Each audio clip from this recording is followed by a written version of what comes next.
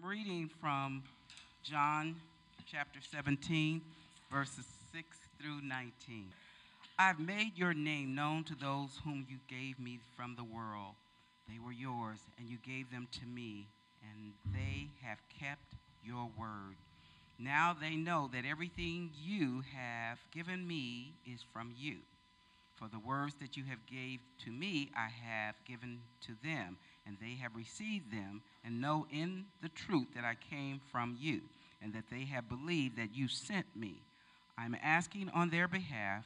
I'm not asking on the behalf of the world, but on the behalf of those whom you gave me, because they are yours. All mine are yours, and all yours are mine, and I have been glorified in them. And now I'm no longer in the world, but they are in the world, and I'm coming to you. Holy Father, protect them in your name that you have given me, so that they may be one as we are one. While I was with them, I protected them in your name that you have given me.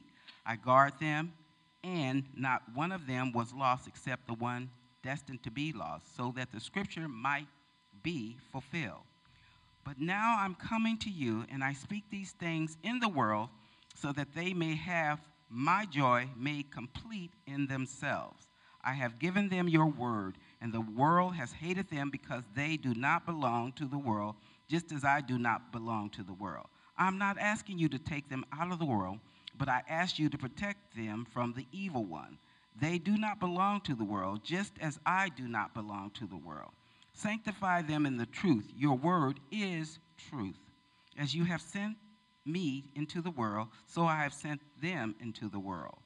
And for their sakes I sanctify myself, so that they also may be sanctified in truth. The gospel of the Lord. Praise you, Lord Jesus Christ. God bless you guys, and happy Mother's Day. Now, the thing is, for me, Mother's Day can be difficult for a lot of us that we lost our mothers. I saw my mother a couple of weeks ago, and if you don't know, she's in stage 7 dementia, so she did not recognize me. The last Mother's Day I had with her that she recognized me was 2010. So if your mother is driving you nuts, thank God for that, okay? Because what happens, people like myself who don't have our mothers around, we would give all our money in the world to just be with her for one more hour to have a conversation. But we just have to wait for the dreams during the night to take place. So let me pray, and this is funny. Tuesday I decided, you know, dude, last week was deep, and that exhausted me so I'm going to stay shallow. That's what I said to myself. I'm going to pull up the oldest mother to the youngest mother to the newest mother, whatever. But the Lord is not a shallow God. He goes deep. And so therefore I just went, dang it. And so do you mind if I just pray for myself that I would have the courage to continue, and that the Lord convicts us in ways to restore us in order to restore? And restoration, if you've ever been to counseling or been restoration, it ain't easy, because it challenges every aspect of who you are. And so just lately I restored my relationship. I restored my relationship with my mom and God. I restored my relationship with my dad. And I restored my relationship with my brother. But it's not easy. It's not kumbaya. Because restoration is not restitution. We always want restitution, don't we? But when we focus on restitution, reconciliation will never happen. Let's pray. Father, we thank you for this opportunity to get in your word. And we just thank you, Lord, for our mothers. We just pray, Lord, that whether our mom was crazy or our mom was great, that we learn lessons from them in every aspect of our lives. We just pray, Lord, that we will live lives in honor of you. We just thank you. Anoint the next 30 minutes, please. Give me the wisdom. Give me the words. In Jesus' name we pray, and everyone said, amen. Our interview, we're doing interviews today, and so I asked if Leo Vargas can come forward. Now, Leo and I, we did this kind of interview yesterday, and it's interesting because we never did a pre-interview, which is when you're talking to Leo, you're going, oh, gee, who knows where this is going to go. And then, but so I was discovering stuff in the interview that I didn't know. And also I was discovering, I was thinking in my head, when did I meet this knucklehead? And we met in 2001. Wow. That is 17 years that we've been friends. Yes, sir. Okay? Yep. 17 years. And so, now this is Mother's Day, and so I want to ask you first, your little kumbaya, little perfect life. I'll leave it to Beaver if you're over 60, or the Brady Bunch. But you had really a family like Married with Children. If you think about it, that's from the 90s too. And so tell us about your upbringing. Tell us about your relationship with your mom. And why don't you put a picture of your mom up there? Okay. She was a beautiful woman, yes. My mother left us in February. And, you know, my mother, she herself lived a life of, and had an upbringing of suffering. And typically what happens is that becomes a chain. And so us 5 kids, we endured the same. I was born into a family of drugs and lost my father to heroin in 2004 and essentially lost my mother to meth. She was using all the way up to... And this is just 2 months ago. This is just 2 months ago. Okay. So this is his first Mother's Day without his mom. Okay? Go ahead. And so... Sorry. I know, if I cry. So, you know, we really, us kids, we really endured much as children. We were, you know, when we don't know how to raise children, especially without punitive consequences, punishment, we pay the price. And we were raised, we were born into a family of drugs, of abuse, of sexual abuse, and mental abuse and physical abuse. And us kids, we endured that. And to the point to where... you were homeless. Yes, I was on the streets at the age of 14 okay. With my sister, who was 15. So, you know, most of the men in my life, and my mother and the women came from gangs. And that's who we turned to for support and love when I was on the streets at 14. Right. And I mean literally on the streets, sleeping under our 67 Chevy Impala and you know, those washrooms, apartment washrooms and right. And so what was interesting too, you were the first to graduate from high school. Yes. In your entire family. And I still am to date. And my niece will be the next. Okay. Next month. Great. Stop. Or if you go. We didn't do this last night. Don't cry in front of me. I'm so proud of my niece, and she's also accepted. Yeah. She got accepted to every one of her universities that she applied to. And the thing is, Leo is a college graduate as well too. And yeah, so he's the first. You got to keep in front of. But the thing is, this life that with your mother really affected you in a strong way. That it's just interesting when a child says, I don't want to be like my mother. I don't want to be addicted to anything. I don't want to go through this. But somehow the addiction got a hold of you. It got a hold of me. I was on autopilot for most of my life on a race to not become the statistical expectation. And so I came, you know, got accepted to UC Santa Barbara, thank God, and got an F in my first course.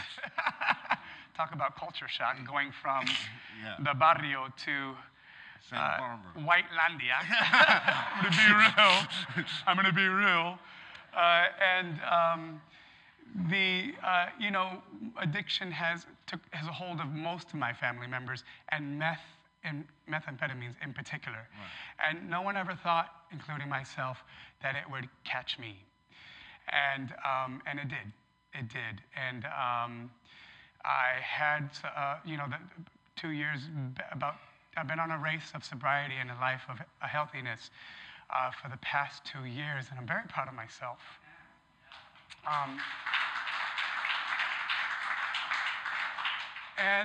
But when you peel back, you hit it on the head, sir, today, Pastor PK, when you said, that work is deep, and we've got to, it's the mirror effect. We've got to take a deep look inside self and determine where, what, when, how, why, and peel back those layers and do the good work. And I've been doing that with the Force. And but when you peel back those layers, there's a lot of sexual indiscretions as a child with me that I witnessed and was a part of. And so my addiction, when you peel back the layers, was essentially a sexual addiction, addiction to sex. And so that's what launched me into the life of drugs. And I went to one of the darkest places I've ever been to, and almost lost my light. But here's the thing. When you struggle with addiction and stuff like this, the church needs to be a place to be restored. And Leo is a gay man. And so the church is not embracing people that need to be restored in order to restore. As a pastor, I believe in the Word of God. I'm a strong believer. But as we know as Christians, we are known by what? Our love. And so I've seen Leo for 17 years going in and out of my life. The good, the bad, and the ugly. But what's interesting, too, is that even his friends, when he was going crazy, they would call me and say, Leo needs God. Leo needs God. And we tried to intervene. But Leo wasn't on rock bottom yet. And so today, if you look at this, you go, because you rejected this church, you walked away from this church for a while, and people missed you. Yes, and that was one of the, remember a couple of weeks ago when I sang Moving Forward, I meant that from the depths of my soul. And I prefaced that song with the danger of, when we equate an emotion, love, an emotion with a certain feeling, love with hurt, then that's what we run to and the good love we run away from because it's unrecognizable. It doesn't feel right. It doesn't feel like what I came up with. So in order to love, I needed the hurt. Right. And, there's also the adage, hurt people. And I'm not in the business of hurting people. It's the complete opposite. I love. And I had to search deep. And God, even very recently after my mom's passing, this woman,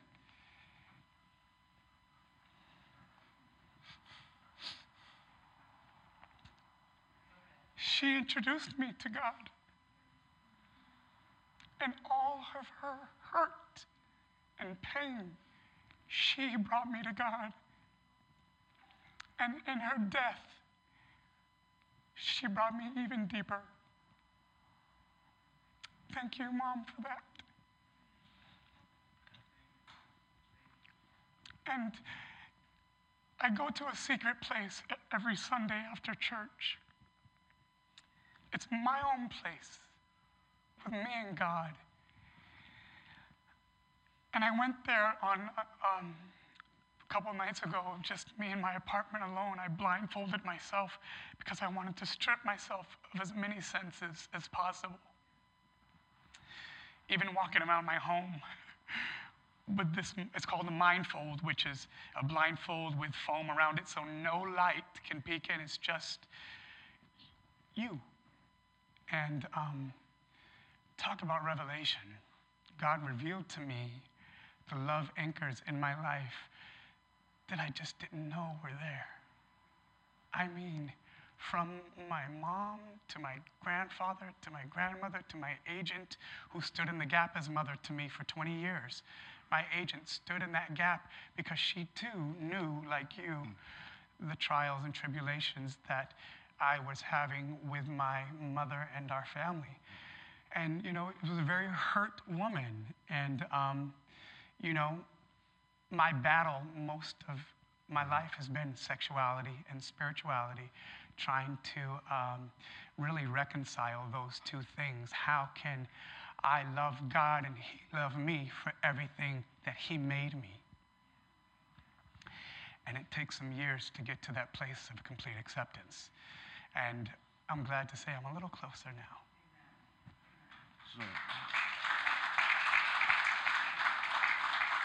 So let me tell you, as a congregation, this church, as long as I'm the pastor, will be a church of reconciliation with God. I don't focus on lifestyles. I focus on your relationship with God. God can figure this out. The Holy Spirit's job is conviction. If you're broken, as Leo is, he's not there yet. We're all not there yet. I was going to bring a stone and say, or look at your hands, none of us have stones. Jesus made it clear. You without sin, you cast it. Jesus puts us in the same category. We all need to be redeemed. We all need to be healed. We all need to be loved as Christ loved us. Do you mind if I pray for Leo? Let's stand. Father, we thank you, Lord, for Leo coming back. And we just pray, Lord, that you would continue to work through his heart and through his mind, that he can be restored in order to restore.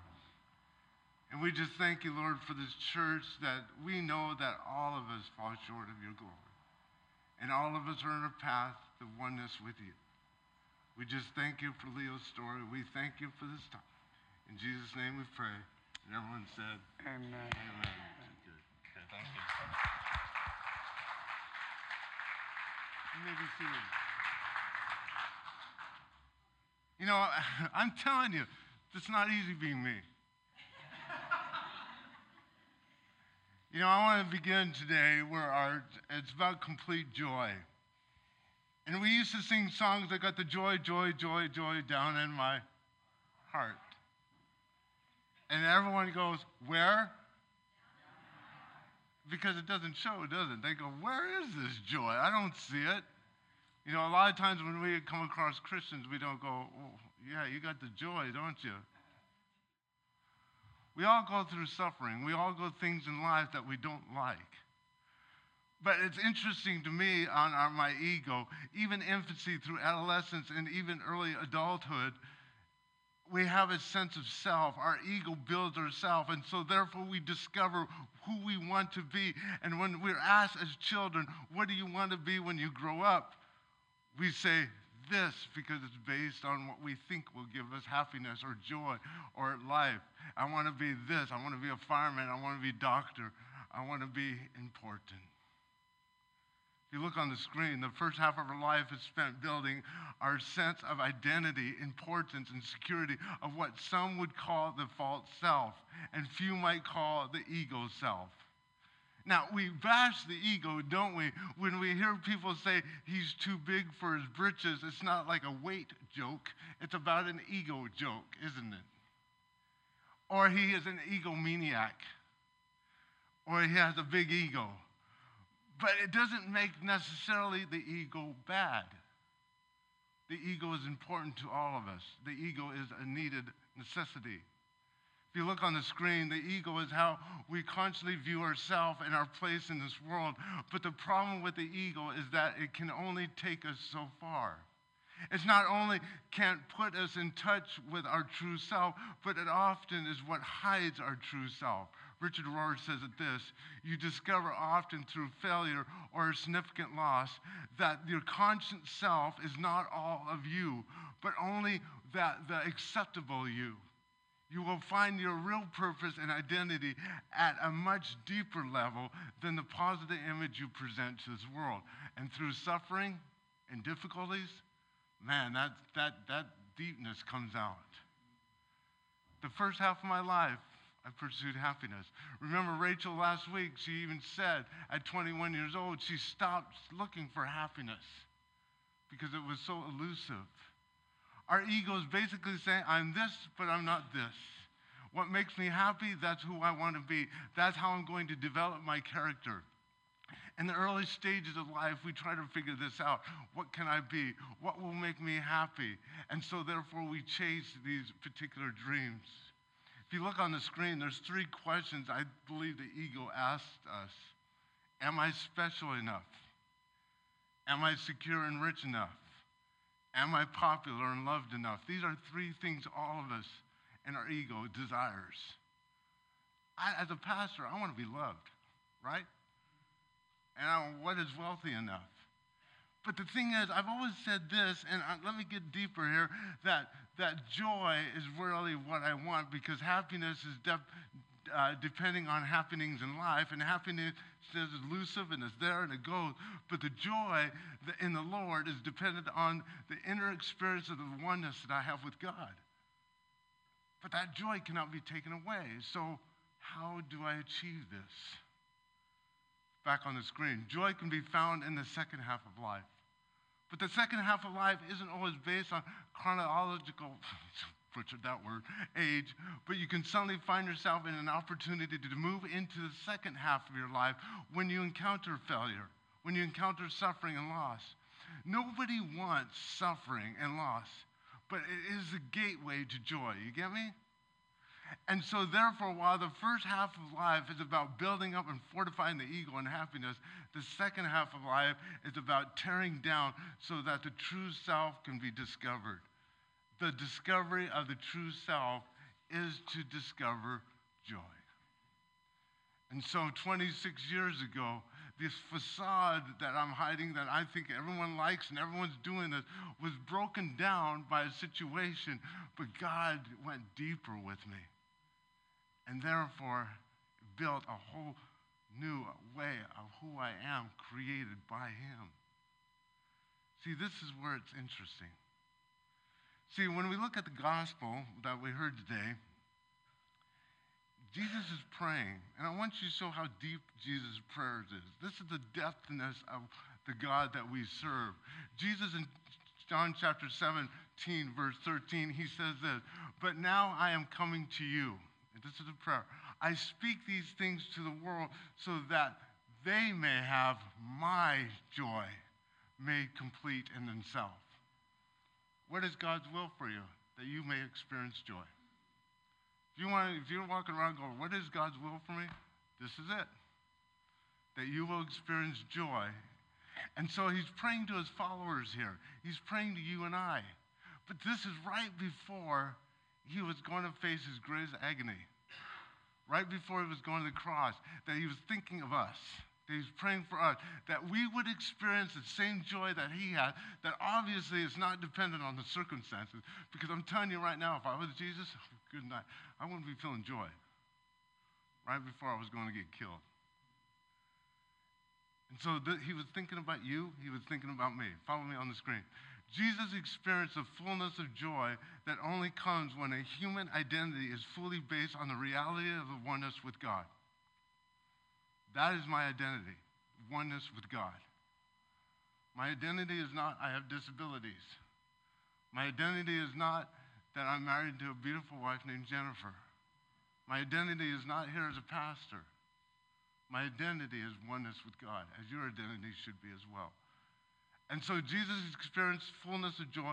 He comes from the human identity is fully based on the reality of the oneness with God. So Jesus prays that what is true of him would be true of us as well. That we would experience the same union with God and thus experience complete joy.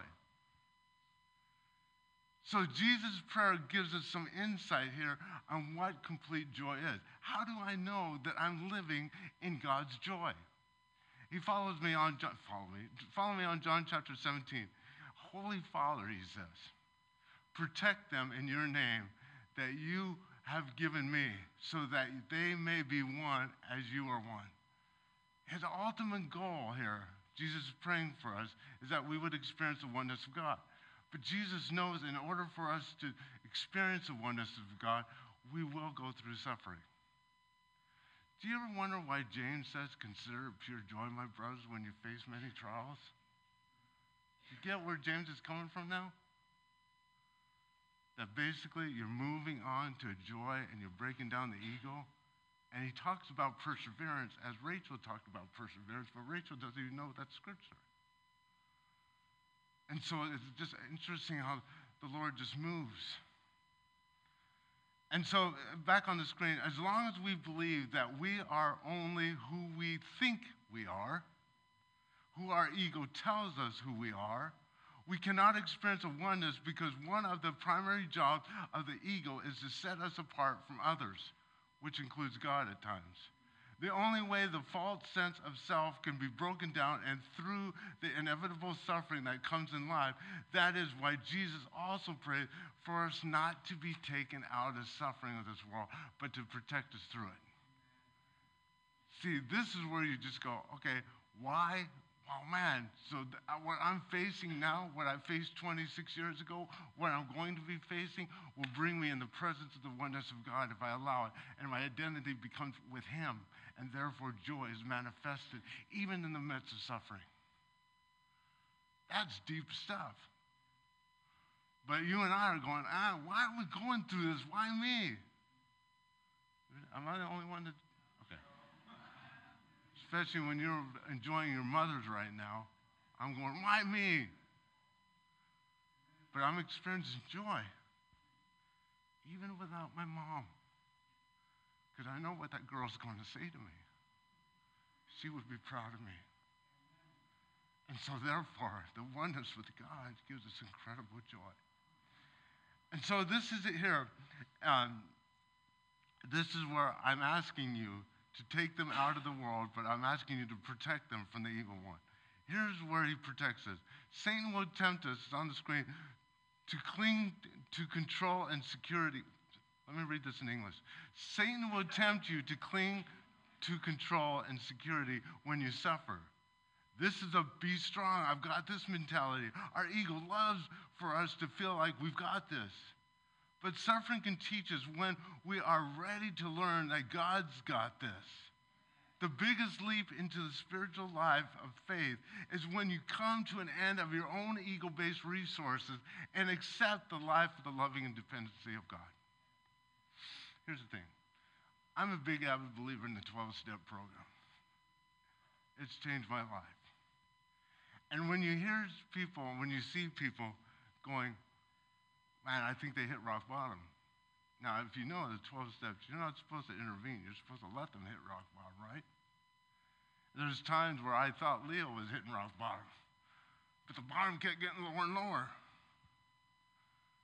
But here's what the bottom looks like, is when the ego can't do it anymore. That's what hits rock bottom. That's if you look at the first 2 steps of the 12-step program, the first one says this: we admit that we're powerless over whatever addiction and that our lives will become unmanageable. That's when you go, I can't do this anymore. I'm too exhausted physically, I'm too exhausted emotionally. The second step is come to believe that there's a power greater than ourselves that could restore us to insanity. And me, that is Jesus. If you think these 2 steps are humiliating to the ego, you're absolutely right. And God will allow situations to happen. He doesn't cause them for us to really depend on him. In order for me to be restored, in order to restore, my ego had to be let go. And I had to gravitate towards God in order for my restoration to happen, for my reconciliation to my family, my reconciliation with God. Now, you may be saying, well, I'm not an addict. And if you look at this, I've never drank alcohol in my life. Act like I do. I've never smoked, and sometimes I look like I do. But you go, what are you talking about? Let me tell you this. We're all addicts, aren't we? Follow me on the screen. We are all addicts to our own ego-based ways of seeing ourselves and the world. In other words, we are all addicted to our ways of thinking, suffering loss, and failure to give us the opportunity to break this addiction to a false sense of self and open us to the opportunity to discover our true self. The truth is that God's true essence is love, and that our true essence is love. The truth is that we are God's beloved, and nothing can separate us from that love and truth. And so this is where Jesus' prayer was this. I'm telling you, Jesus is no shallow person here. Jesus says this, sanctify them in the truth. Your words is truth. As you have sent me into the world, I have sent them into the world. And for the sakes I sanctify myself, so that they may be sanctified in truth. The word sanctify in the Bible, the definition itself is on the screen. To be set apart for a holy purpose. You're all called to be set apart to a holy purpose. Jesus' prayer for this is that all of us would be set apart. There is really no separation between me and God, and you and God. In fact, if you look at some of the deep quotes from Christian mythics, or however you pronounce it, and I want to show you on the screen, God is more intimate to me than I am to myself. The next one, between God and the soul, there is no distance. My deepest me is God. Now, I'm not saying you are God. I don't want you to misjudge that. But what I'm saying is that we are on the screen. I am made in the likeness and the image of God, just like you. And I am designed to be the intimate union with my Maker. As I discover the deepest me, I also discover God. And when I discover God, I discover the deepest me because I see God mirrored there. And in the most intimate union, there is, get this, complete joy. Now, this is what I've learned. If I'm going to suffer, I might as well suffer well. Right? And here's some advice. Suffering and loss is unavoidable, so don't try to avoid it. When suffering and loss come, don't try to find a quick escape from it. When suffering and loss come, don't try to be strong and let yourself fall into the God's grace. In suffering and loss, don't just pray to a far-off God to fix it, but go inside yourself to find God's comforting presence. In times of suffering and loss, be quiet and listening. Pass your ego to hear what God's Spirit is trying to say. In times of suffering and loss, surround yourself with wise people who would just be with you and not say stupid stuff. Allow suffering and loss and failure to pry your hands loose of your ego attachment, or what we call security blanket. This is the pathway to joy.